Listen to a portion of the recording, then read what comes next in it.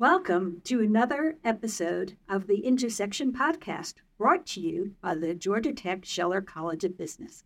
I'm Terry Blum, Ted Munchak Chair and Professor of Organizational Behavior and Faculty Director of the Institute for Leadership and Social Impact. I am excited to step in as host for this special episode as we welcome my dear friend and colleague, Frank Rothaermel, as we celebrate 20 years of his teaching and research at Georgia Tech's College of Business. I was dean when we attracted Frank to join us from another university as an advanced assistant professor, and I am so glad that we did. Frank Rothaermel is a Regents Professor and Alfred P. Sloan Industry Studies Fellow and holds the Russell and Nancy McDonough Chair in Business. Frank's intellectual imprinting hails from the Austrian School of Economics, highlighting the importance of innovation and constant change in market economies. His research focuses on strategy, innovation, and entrepreneurship. Frank began teaching at Georgia Tech in 2003 and has become an internationally known scholar who has made a tremendous impact on his field of study, his colleagues, and his students. The Meta Research Innovation Center at Stanford places Frank as one of the most cited researchers in business and management, based on having published papers in the top 1% based on citations. Thomas Reuters identified Frank as one of the world's most influential scientific minds. Business Week named Frank one of Georgia Tech's prominent faculty, while Poets and Quants has recognized him multiple times as one of the favorite business school professors teaching MBAs. The Kaufman Foundation views Frank as one of the world's 75 thought leaders in entrepreneurship and innovation. In addition to being a world-renowned thought leader, Frank is a celebrated author. He has authored the textbook Strategic Management, which is now in its 6th edition, the market leader in the U.S. It's also widely adopted globally. Frank has written 70 case studies distributed by Harvard Business Publishing, with 28 of them having achieved bestseller status. It's my pleasure to welcome Frank to the podcast today. Frank, welcome. Thank you so much, Terry, and thank you for a kind introduction. Frank, it's such an honor to be able to interview you today in honor of this 20 years at Georgia Tech. I have questions in several buckets, and I'm going to begin with questions about your background and historical perspective. Frank, how did your early life experiences influence your decision to become a professor and researcher? That's a good question, Terry. I was a first generation college attendee. So I was born and raised in what was then West Germany. When I was 13, my father passed unexpectedly. I was raised by a single mother. Money was tight. Every available vacation, and some other times since I was 15, I worked construction to make some extra money, which was a real job. 7 a.m. in the morning till 6 p.m. 5 days a week, and basically today's dinner, I went to bed and repeated the next day. So that was the time when I decided to pay attention to school and to do better academically. My big break came when I was an undergraduate student and an economics professor asked me to be his RA, and that's how I got the sneak peek into academia. So Frank, what brought you to Scheller? Well, Terry, you were one of the big reasons. I'm very honored and privileged to be here. I've been here for 20 years. As you know, when I joined, Scheller was a scrappy startup. And you really shook up the place. I would call you a disruptor. So I chose to come here over other opportunities because I felt the school was ready for a huge upward trajectory. Second reason was you had just created a standalone strategy and group. And the third reason, what you call an OB, person organization fit. My research fits well with an engineering school where I publish some of my work in engineering journals and have engineers as co-authors. So it was a perfect fit for me, and it has been ever since. So thank you for hiring me. How has the college evolved over the past 2 decades? Yeah, interesting. So over 20 years, I've seen the college morph from a scrappy startup underdog to a successful incumbent with all the benefits and challenges. So initially, we were the underdog with a can-do attitude and few faculty. And we basically had no place to go but upwards, which we did. And now we are ranked pretty much top 20, 25 everywhere. College has grown, has all the things you would expect, become bureaucratized, routines, and so forth. So it's a very different place now than it was 20 years ago, which has benefits and drawbacks. What are some of the key milestones you've had in the 20-year journey that you've had at Georgia Tech thus far? Yes. So with you starting disrupting the place and Deans Salvu and Alavi moving it forward, and now we are successful incumbent, the highlights I've seen in terms of different categories, I would say that I'm very pleased to see that our strategy innovation group has become one of the best in the U.S. They're the leading group that I'm very proud of. I am very proud of the students we have placed in the doctoral program and trained, MBA students. And personally, I'm very lucky to have achieved tenure and other accolades here at Georgia Tech. So it's been a great ride for the last 20 years. What would you say is your proudest or most defining moment?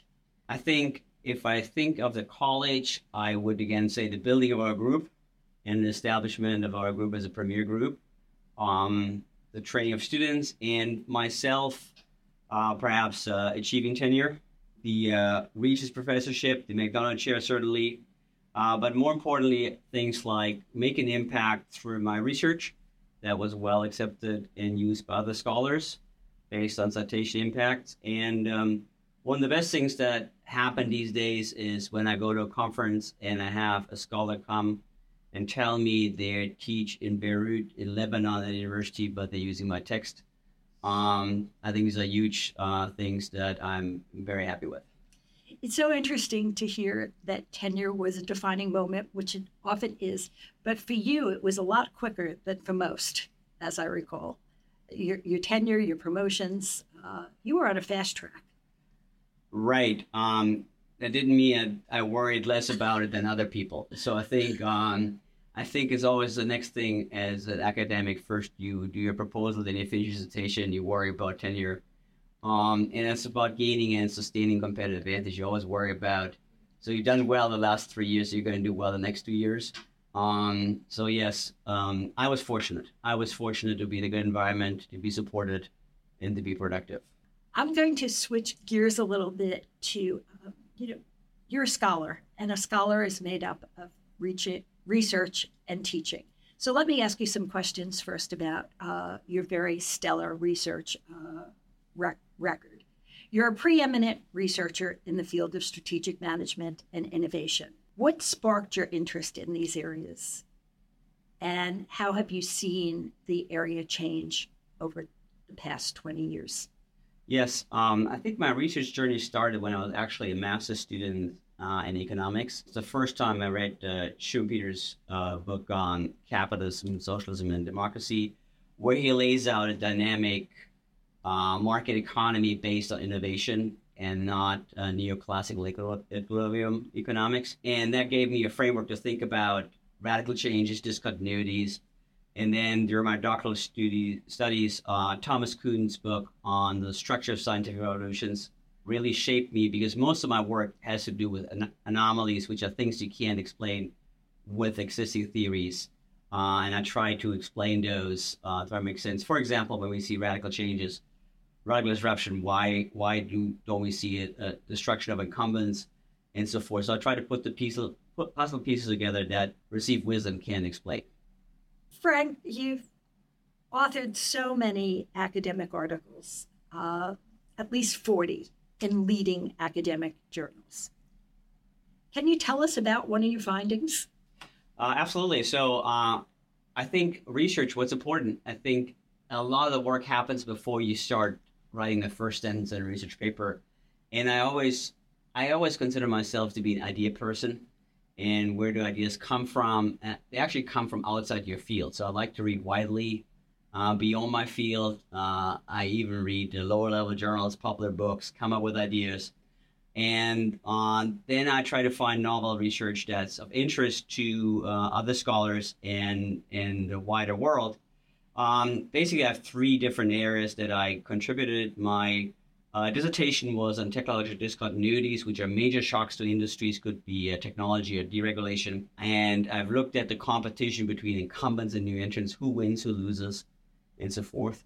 A second stream of research deals with alliances, which is our cooperative agreements between firms, where I developed a system of new product development from university invention all the way to market development, where universities out-license their inventions to startups, they further develop them, and they continue to license them further to incumbents, and then they commercialize them. For example, during COVID, the development of the mRNA vaccine by BioNTech was precisely developed according to that system. It was actually my most cited paper. Third stream, I'm very pleased with. I work with doctoral students on it, which looks at knowledge networks and scientists within and across firms based on their publication and patent networks to help us understand how these firms build new capabilities. And we find that if you keep people embedded with the right support system, make a big difference. So who does win and who does lose?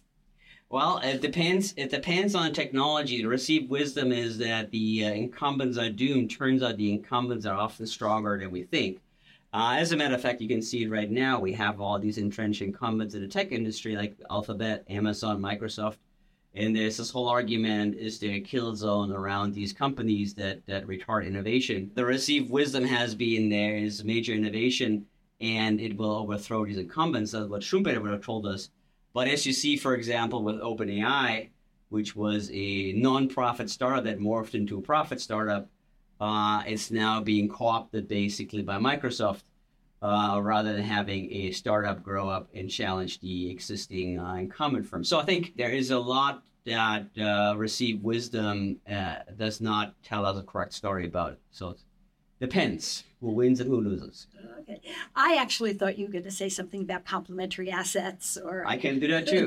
I can do that too. So so there's basically two parts to innovation, right? One is technology, the invention, and a key contribution by Schumpeter was he argued it's not just the invention, what the engineers do, the development, but what we do in business schools, commercializing invention, which is the definition of innovation, is actually as hard as the invention itself.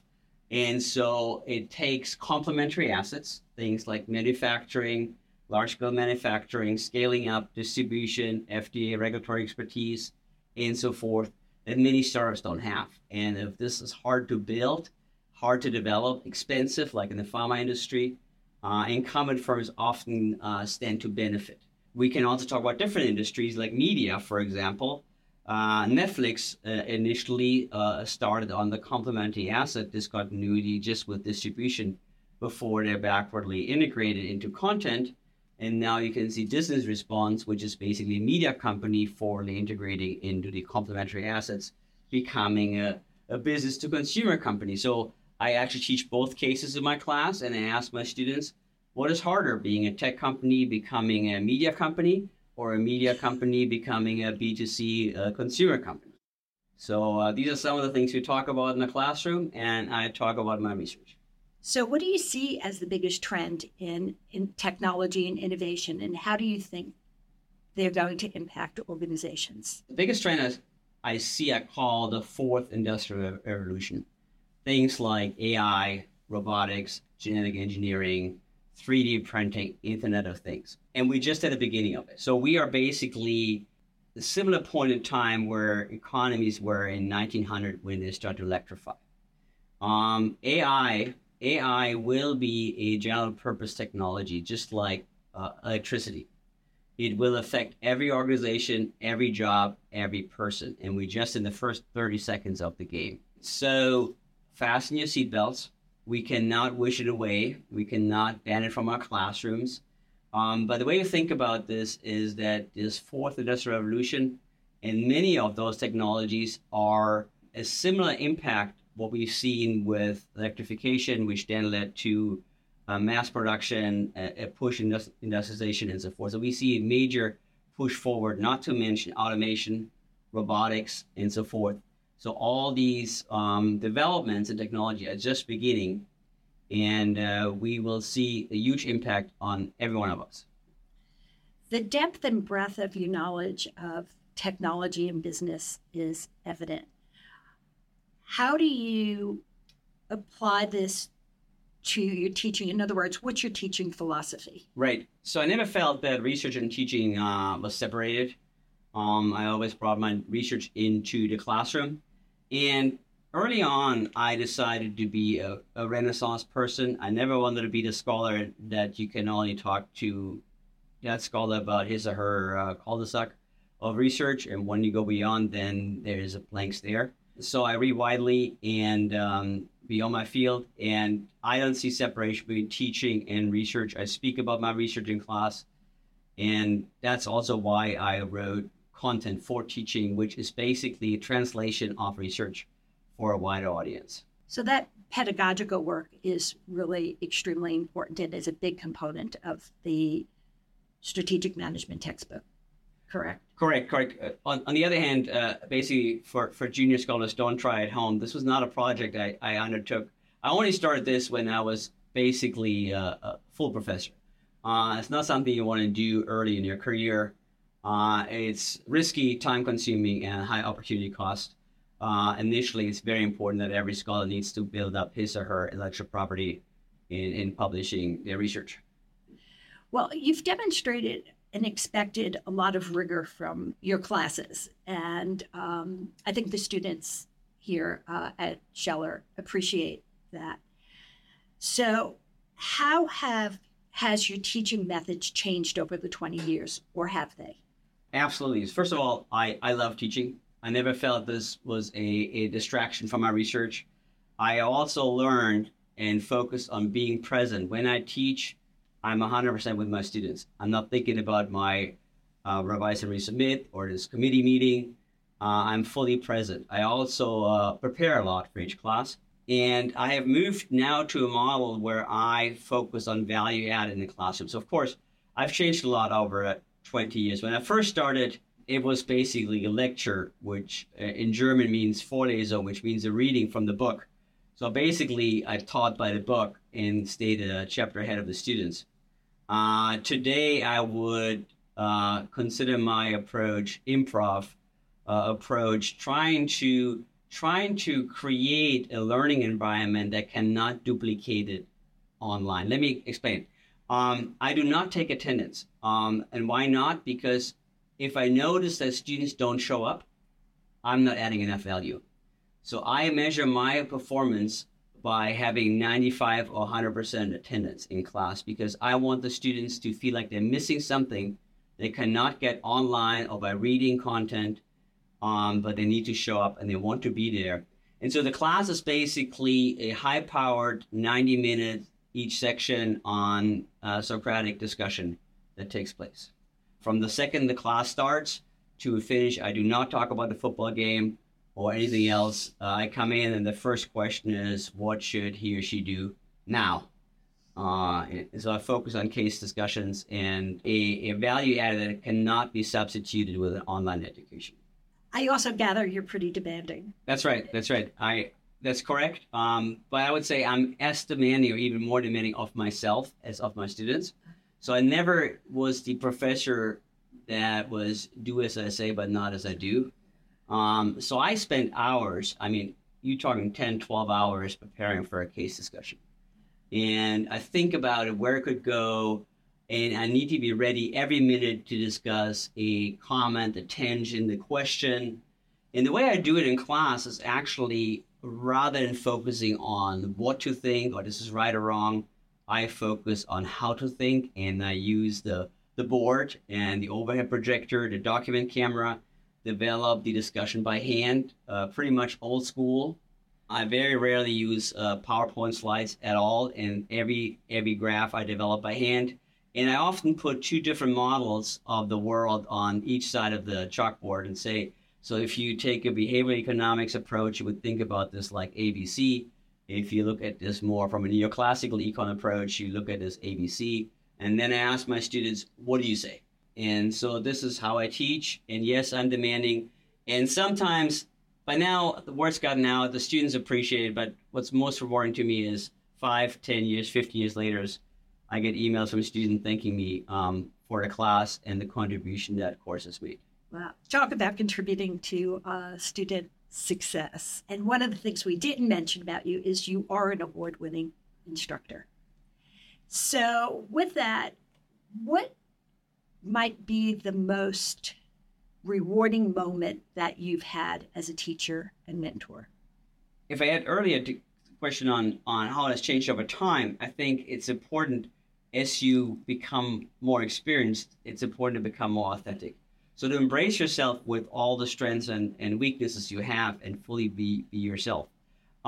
Most rewarding for me is helping other people achieve their full potential, helping my students, my colleagues to be the best they can be, to help them achieve their professional dreams and help them to see beyond their own self-concept, what they thought they could be doing, and not have them be limited by what other people tell them or what their upbringing told them or what society tells them. And the most rewarding is when I see students and say, I have achieved X, Y, and Z. I never thought it could have happened. I transitioned from this job, and now I'm at my dream company in a much better job. Or I'm now leading this nonprofit, and they're making huge contributions. I think the teaching an MBA strategy helps us to be confident to think through complex issues in business as in life. Well, let's turn to how the life you've led influences the way you lead and the way you teach. And so given the authenticity that you bring to this endeavor, I'd like to do the vulnerability question. You've likely faced moments of self-doubt, uncertainty, or failure during the course of your career. How have you addressed that? I think we all have, and we all have these insecurities. Early on growing up, I was told often by teachers, my parents were told that I would never amount to anything, and they should be hoping that I could just work for a delivery company. That's how I started out. And in academia, early on, you deal with rejection and rejection and rejection. And you also need to be friendly with delayed gratification. So I think there's points in time where no one else believes in you, and the only person that can believe in you is yourself. And I think the trick is just to get up and keep going and push yourself to the limits, and things will work out eventually. How do you balance the demands of a successful academic career with your personal life? Right. How do you maintain that balance or integration? Well, I'm still working on it. I think sometimes achieving balance is difficult, and achieving success in a profession doesn't lead itself to automatic work-life balance. Having said this, I think we need to realize that all professional careers are demanding. Whether you're academic, investment banker, manager, attorney, medical doctor, you name it, a nurse, and so forth. And so how did I maintain balance? I think a couple of things are important. I enjoy my work. I enjoy the autonomy. I have an MBA. I worked in consulting, which I found much more difficult, working for someone else, not generating my own IP. So I don't mind working for myself independently. I like long-term projects. I like challenges. Other than that, my life is pretty simple. I focus on my work and my family and try to stay healthy. Pretty much work 6 days a week. Sundays I don't work. Use this day for rest of my family. But other than that, my life is pretty boring. Work, family, and that's about it. But I find a simple life to be the good life.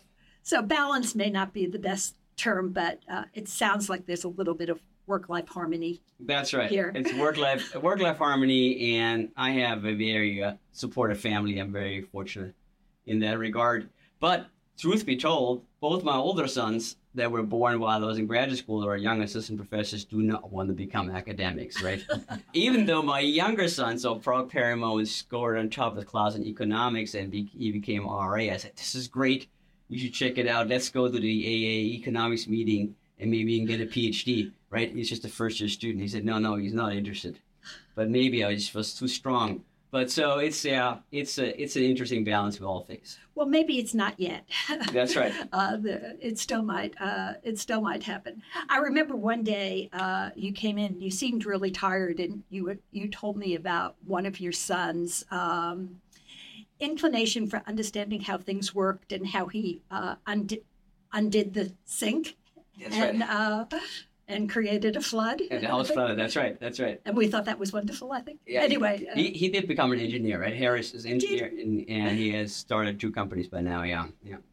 I don't know how old he was. He's 6 years old. The second floor sink, he investigated, and the next morning we had a flood and the downstairs on hardwood floors. Never mind. So, yeah. But now he's an engineer. That's right. So let me ask you a little bit about your personal philosophy about risk-taking in careers and in your career and in life choices. Right. So I think all of us need to realize that we have more potential and talents that we think we have. And we often conditioned do not believe in ourselves because we're always told you can't do this, you're no good, you're not cut out for this, you can't be a doctor, you can't be a professor because no one in our family has ever gone to college and all these stories we get, right? So I think good advice is listen to all the input, but decide what you do. Many of those judgments are projections of other people rather than a reflection of yourself. And I think people need to discover their true purpose and their potential, and they will be surprised to see what they can do and how much they can achieve if they apply themselves. So what does bring you joy and satisfaction in your career, and how has that become part of your daily routine and decision-making?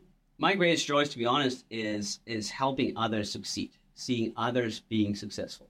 Whether it's the first publication with a doctoral student, whether it's a great internship placement for an MBA student, whether it's a placement for a doctoral student, whether it's getting tenure for a junior faculty, all those things make me very happy. So these are the things that bring most of me joy, and that's why a lot of my work is with doctoral students and junior faculty.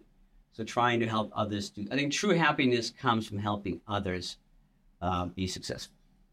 It's so cool to hear you say that because I am having so much joy interviewing you. It's sort of like reflected glory in your success. I mean, I just could not be more pleased for what you've achieved and how much you've brought to Scheller. Truth be told, I feel very lucky. I mean, I'm always feel embarrassed when you gave the introduction.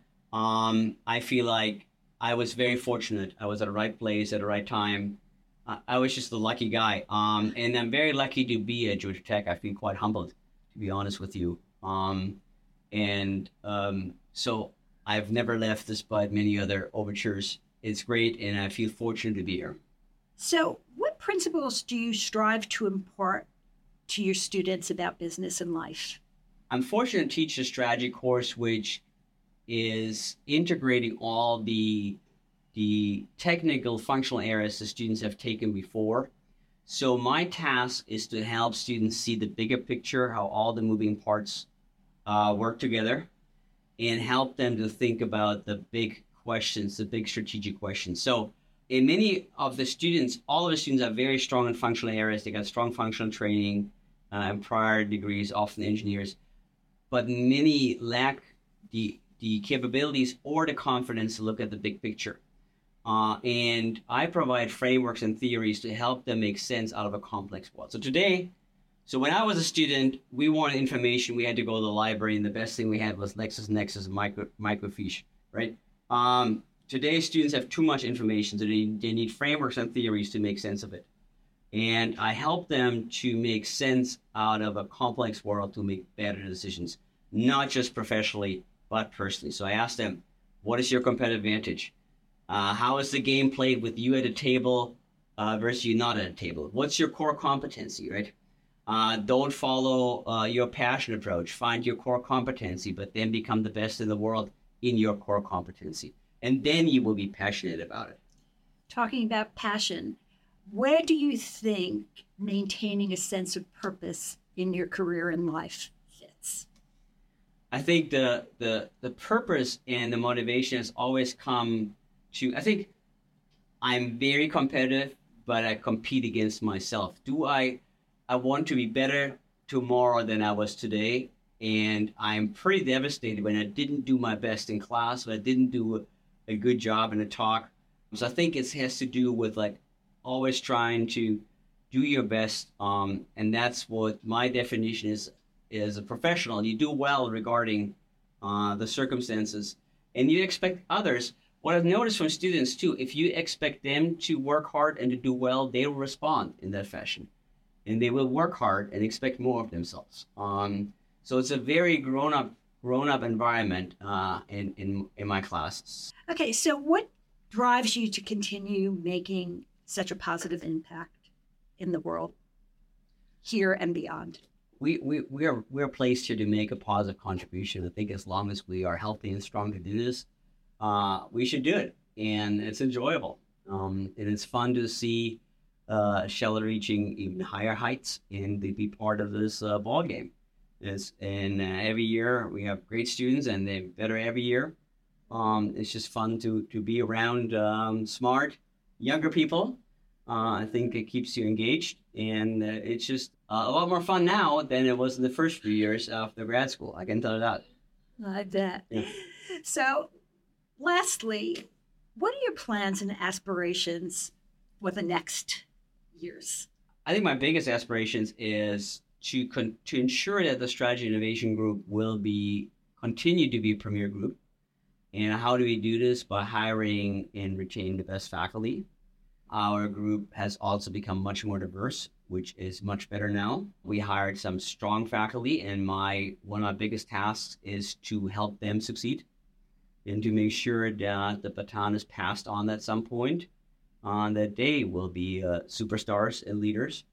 That is one contribution I want to make. I want to make a decade or so in the MBA program, executive MBA program, and then I hope maybe I'm allowed to teach a few years in the undergraduate program and tell some stories there, and before I ride off in the sunset. But I want to see our group in good hands. I want to see Scheller continue upward trajectory, and I love to see our students continue to succeed. And as you know from our profession, we see I taught roughly 2,500 MBAs.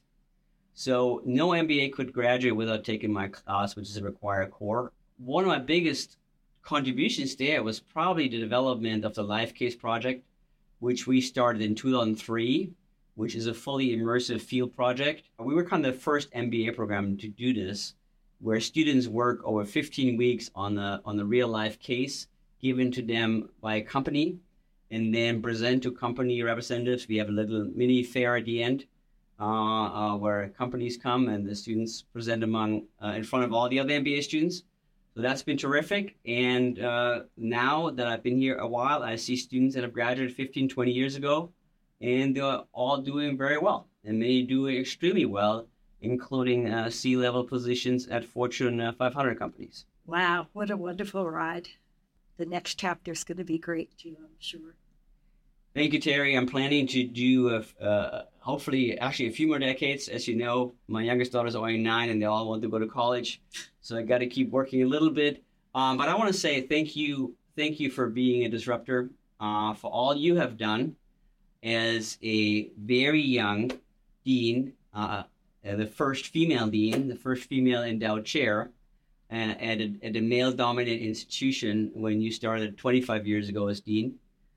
Shook up the place, did not shy from tough fights, and I'm also grateful for Dean Salvo and Dean Alavi for taking this school to building upon your work to next levels, and I look forward to what Dean Malhotra will do with us going forward, and I'm excited for this change to come. So thank you very much, Terry. Well, thank you. And I can see that gratitude brings you joy.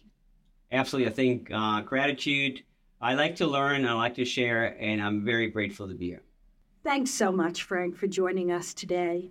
It was really wonderful to hear about your experience, even though I've lived through some of it. Thank you so much for tuning into the episode of the Intersection Podcast, brought to you by the Georgia Tech Scheller College of Business. We appreciate you listening and watching. You can listen to this podcast on Apple Podcasts, Spotify, and SoundCloud, and watch the episode on YouTube. Thank you again.